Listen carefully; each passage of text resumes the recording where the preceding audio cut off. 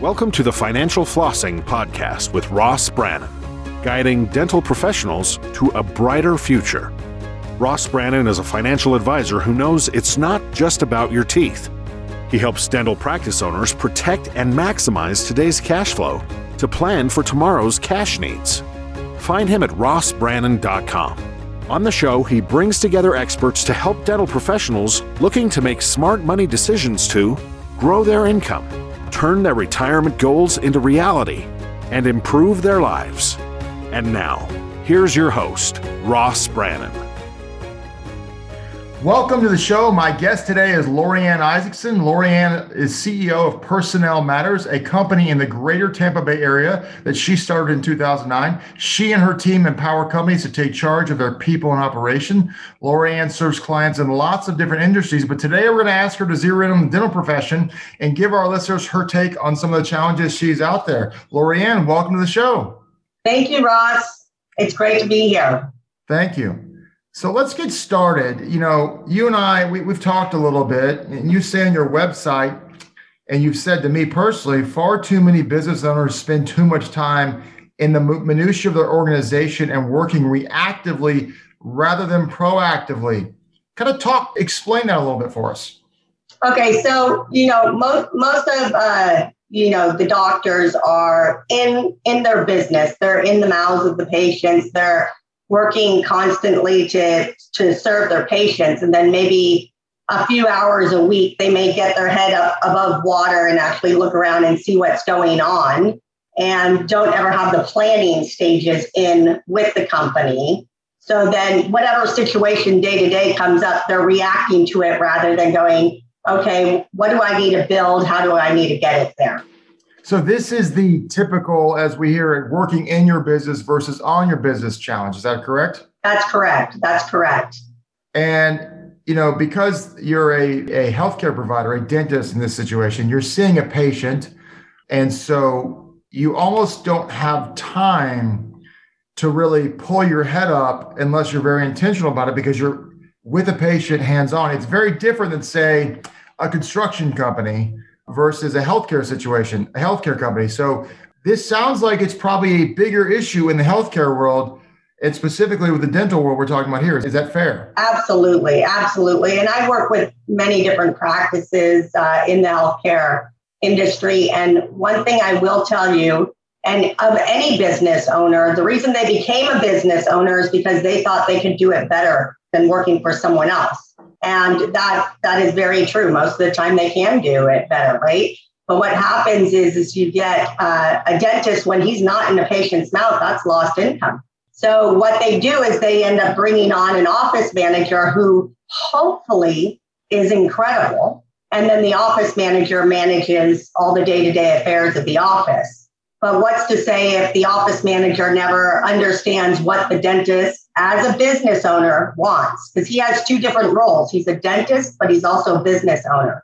And the business owner aspect of the hat drops out because it's not making immediate money. So this kind of goes into that, what I call owning a job or owning a business. If all you do is put your hands in people's mouths, which is what you're trained to do, you own a job. If you don't have the systems that you're talking about, you own a job. If you do have those systems, you're creating a business. And I know people, because they've had those systems in place, have been able to sell their practice for a very high multiple versus those who don't have their systems, who can't sell for near the multiple. Is that what you've experienced and seen as well? 100% every single time. The practice has to become system dependent, not people dependent. I mean, we know in this current day and age right now, hiring somebody at minimum wage or even $15, $18 an hour, they're coming and going. The average cost of replacing an employee is between $8,000 to $16,000. Whoa. Break that down. Explain that to me. Break that down. Okay, good. So if you have an employee that comes in, let's say you're hiring them at $15 an hour, right? And then what the industry standard right now is a low paying job. They'll stick around maybe 6 to 8 months, and then they're off to find the next dollar an hour, right? So now they're looking for $16 an hour or $18 an hour, right? So every time you lose them, 16% of annual salary for high turnover, low paying jobs earning under $30,000 a year costs the employer $3,328 per employee. Now, how does it cost that? Is that from recruiting and hiring costs, all your administrative costs, the time that it took to orient the new employee to get them trained? A lot of the training is done verbally. Then there's just the lost productivity of somebody, having to train that. Let's take the front desk, right? Because that's an area where there's high turnover, or doctor's assistants. So every time a doctor has a new assistant, now he has to train them how he wants his tools organized, how he wants the room sanitized, you name it. So that's all lost time. Then there's lost expertise, and then potential customer or client dissatisfaction, right? So is the solution just to pay them more on the front end or something else? No, absolutely not. It's all about employee engagement and really creating an atmosphere. Most employees, when they're hired, if they're not given the time of day and trained how to do their job, they're already off looking for another job. So are you saying that you shouldn't just throw them a pen or a legal pad and say, figure it out? That's right. You've got to have the tools in place. You've got to document it. There's a lot of dentists out there that have some form of documentation of certain policies and procedures. You do have an employee handbook, but the employee handbook is just, this is what we expect of you as an employee. The how to do the job is the key. So front desk is, how do you want them to treat the patients? Obviously, there's common sense, but you want to build this practice of how you've imagined it, how you've dreamt it. So having the policies there and the procedures of doing that makes that possible. So you mentioned that they hope the office manager is an all-star. Mm-hmm. How often is the office manager an all-star? And it sounds like it's critical that if they're not the all-star, you have to turn them into the all-star because they're running things. That's right. So most office managers, when you're hiring for an office manager, it could be your spouse. As a dentist, a lot of times. See that a lot. That's very, very common.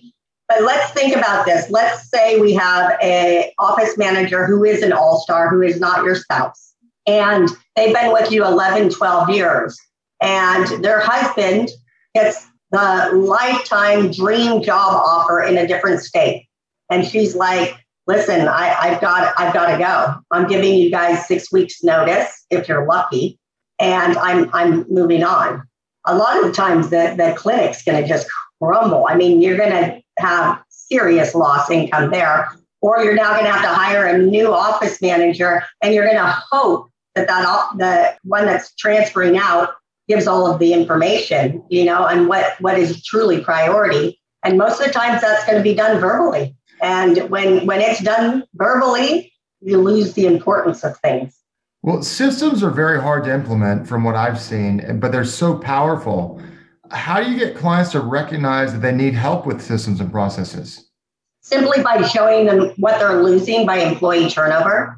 Because if they do not have that in place, so your office manager, let's say you're paying them between $45K and $65K, and you lose them. I mean, that's around a $30,000 loss a year. Wow. So what percentage of income or revenue would you say the average dental office in your experiences is losing due to a lack of systems?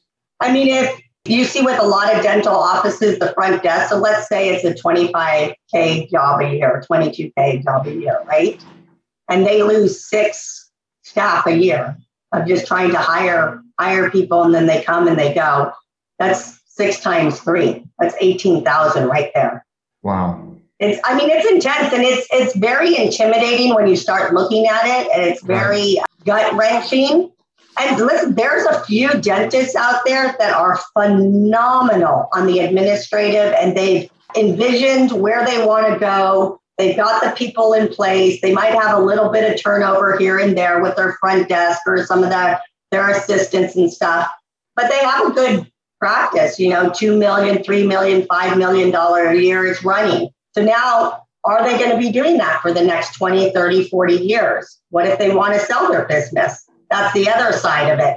Get these processes documented, everything that you are doing right, what you are doing successful. Create your roadmap to success of how you want your practice to run. And then what happens is you now have that roadmap and you can either sell the practice or you can open 3 more practices.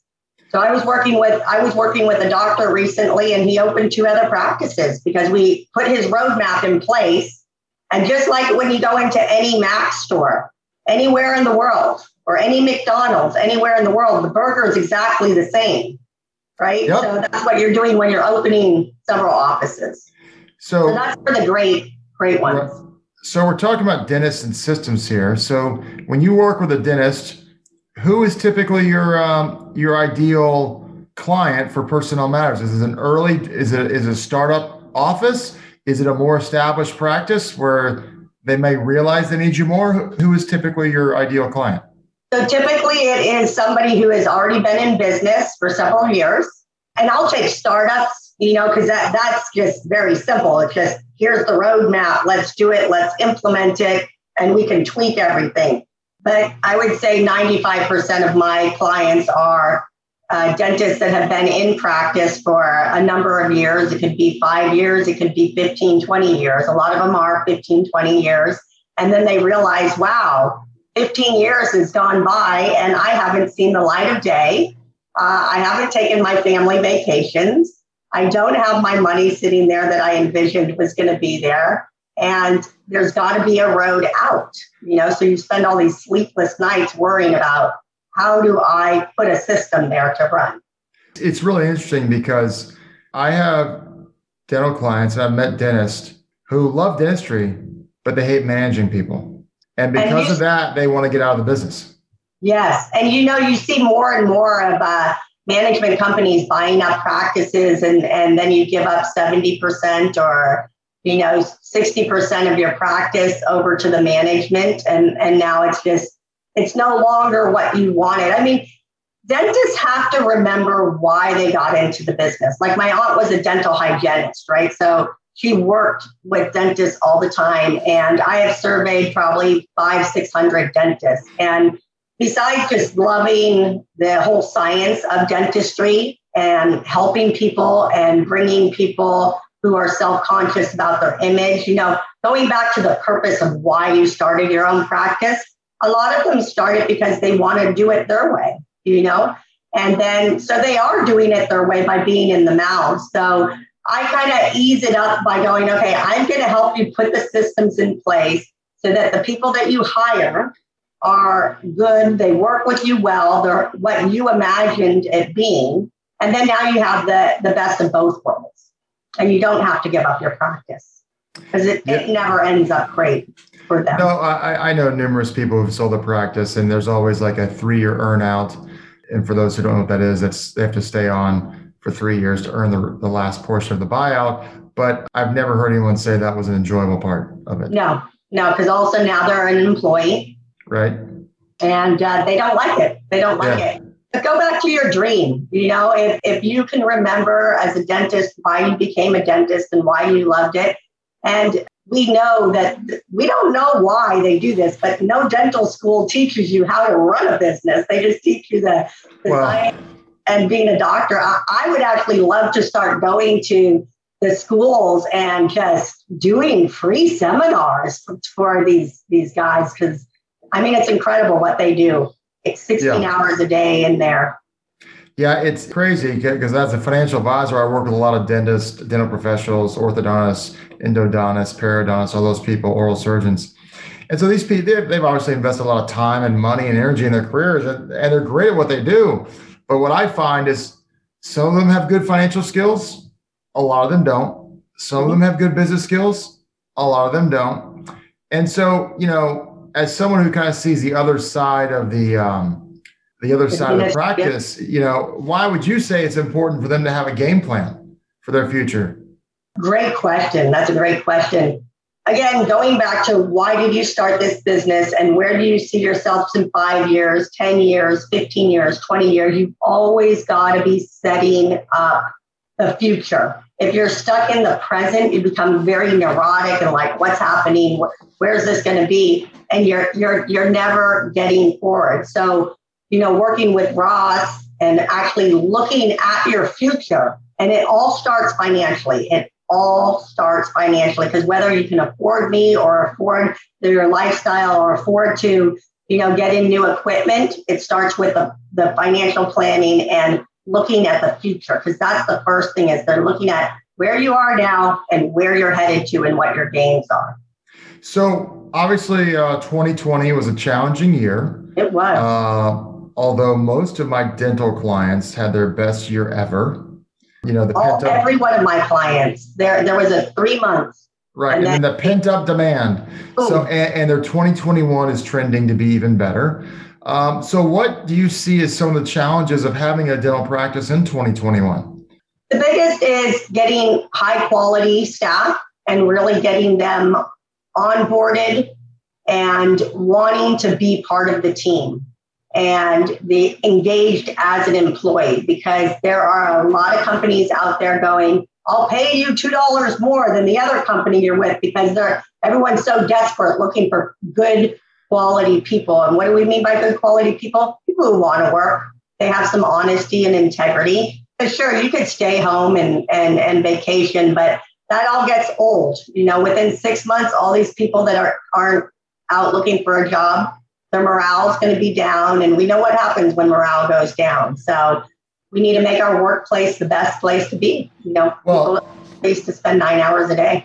Well, we were talking offline beforehand just about the hiring challenges with the labor support, shortage and the sign-on bonuses at places you would never imagine a sign-on bonus at. And so obviously likely going to have to pay your staff more than you thought you were. But like you said, the culture is so critical, because it's like, I can make $17 an hour over here, but I can make $15 an hour here, and it feels like a family. So talk a little bit more about the culture. How do you establish it? How is it important?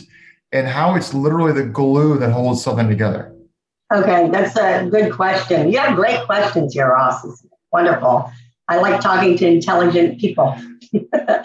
So first of all, going back to where you started, why you went into practice as a dentist, why you felt you should open your own practice, that there establishes your core values. And when you can imagine who was your best friend growing up? Who were the friends around you in your high school and in your college and, associates in your first couple of jobs? And who are the people that you clicked with most? It didn't have to be a best friend, right? But people that were on the same page. When you start looking at that and you go, this is what I want to create, and you imagine that type of an employee working for you, not just filling a warm seat, and you figure out what are your values and you start getting that genned in, that's where you're going to create the loyalty and the employee engagement. And it's the loyalty that you're winning over. Most people do not leave a job because of pay. They leave it because of the culture. So with that being said, what would be like the biggest thing a dentist who owns his own practice or she owns her own practice, what would be the biggest thing they could do that isn't necessarily about throwing a bonus their way, that to build loyalty? I would say really establishing with the staff the purpose of what they're doing.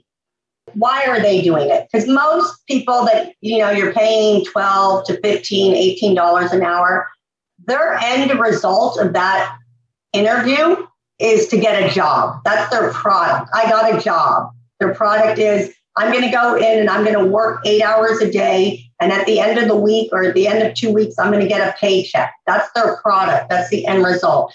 So what you need to do is get past that and develop the purpose on why they're there. Why do they love being there? Most people don't go, I want to just answer phones all day, but there's a reason, they want to make somebody's life better. So you have to get, especially in the job interview phase or with their existing staff, start building their purposes on being there. And you definitely have to give some growth. Like there has to be somewhere for them to grow. Now, if they're not going to necessarily grow in terms of their positions, then there's other ways that you can work that out. You can get them additional education, continuing education, maybe get them certified.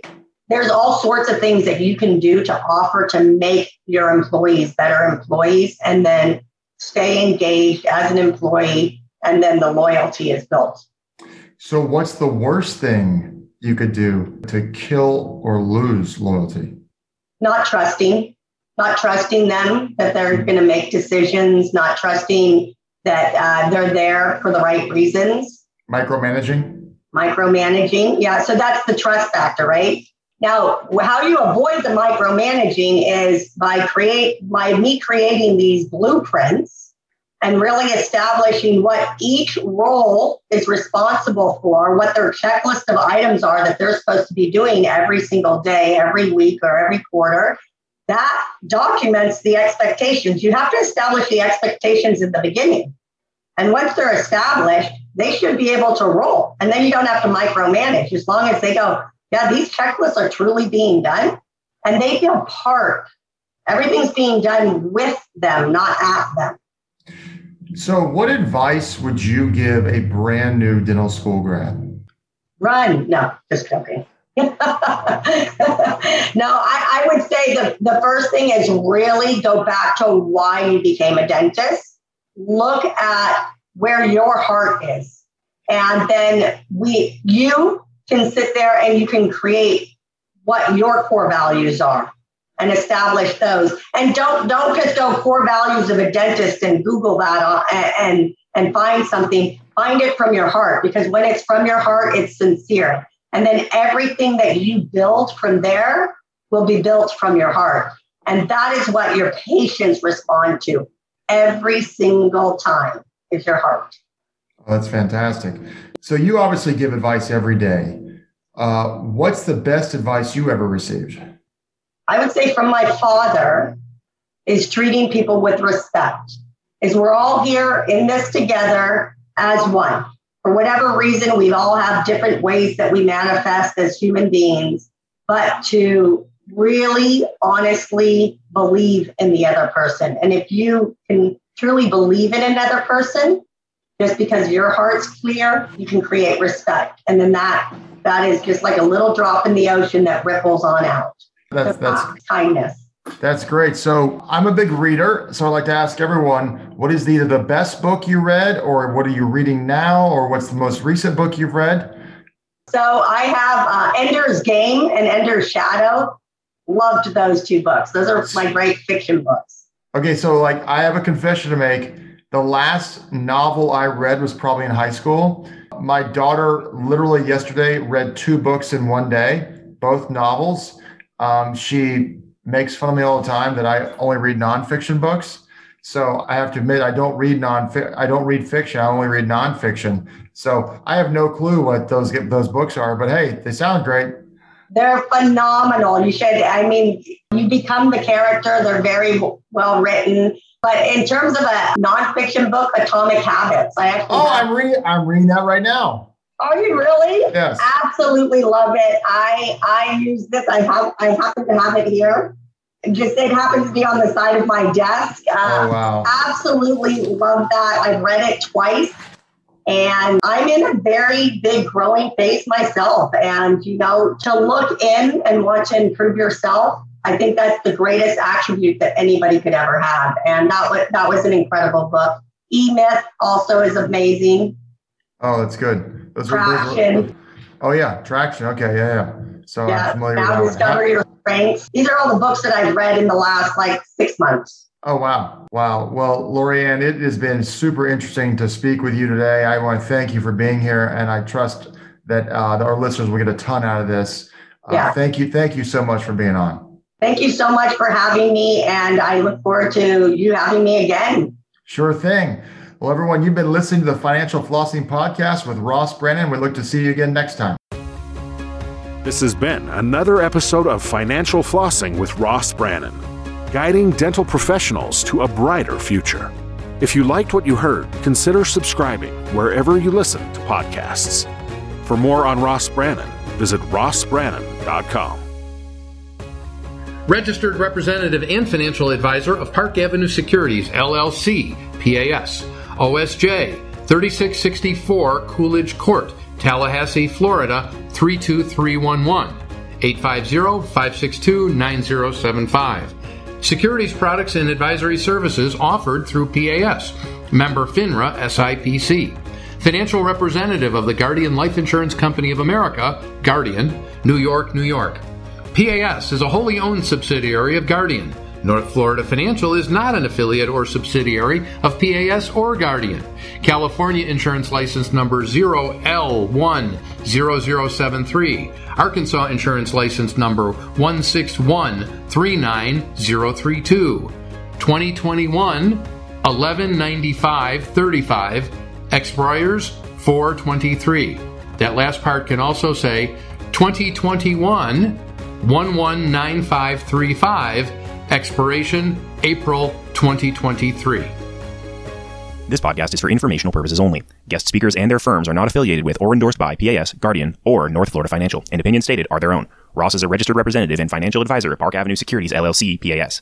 OSJ 3664 Coolidge Court, Tallahassee, Florida 32311. 850-562-9075. Securities products and advisory services offered through PAS, member FINRA SIPC. Financial representative of the Guardian Life Insurance Company of America, Guardian, New York, New York. PAS is a wholly owned subsidiary of Guardian. North Florida Financial is not an affiliate or subsidiary of PAS or Guardian. Arkansas Insurance License Number 161-39032. California Insurance License Number 0L10073. 2021-122-374. Expiration June 2023. This podcast is a part of the C-Suite Radio Network. For more top business podcasts, visit c-suiteradio.com.